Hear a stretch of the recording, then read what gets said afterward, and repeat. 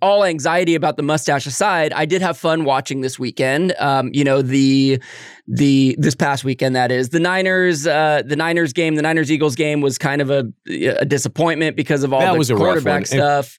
Because that had the potential to actually, I think, be more of a game than it was. Definitely. Although I have to say, the Eagles were on point. Oh yeah. There is no doubt in my mind that even with Brock Purdy being able to hang in there, I think the Eagles could have dominated that game either way. Yeah. Their defense stepped up. Everybody played. They seem to be a team of destiny. The Chiefs had a little bit more trouble with the Bengals. It looked like they were going to dominate early on, and then the Bengals actually got their act together and very much in it right up to the end. Much more exciting game.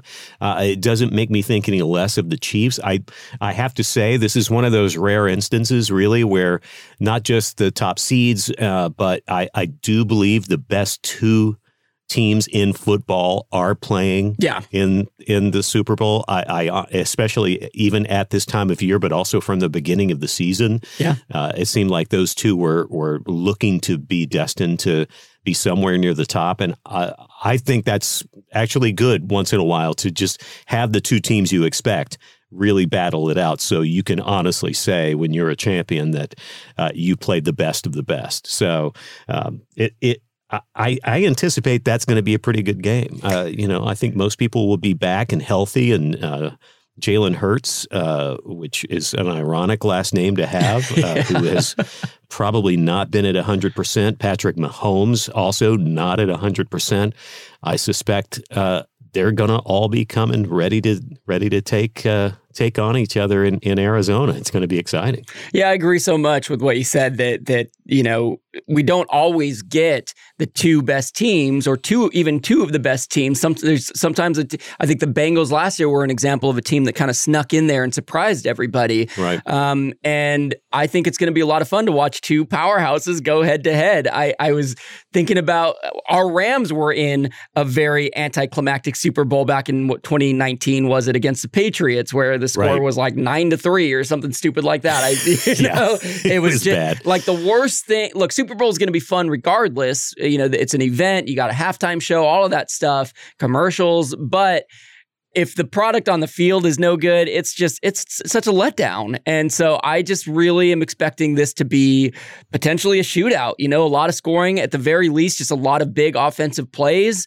Both teams have really great defenses on top of that. So it's just what's going to give, and I am very excited to watch. Well, we will be back next week before the Super Bowl. So if, as most people know, and maybe you don't, they take a week off in between the Super Bowl to build up the hype and give the players a chance to rest. So we will have one more episode next week before Super Bowl Sunday. And as usual with our podcast, who knows what you're going to get, but I promise you it's going to be something. So there you go. Yes. Probably more of what you just heard.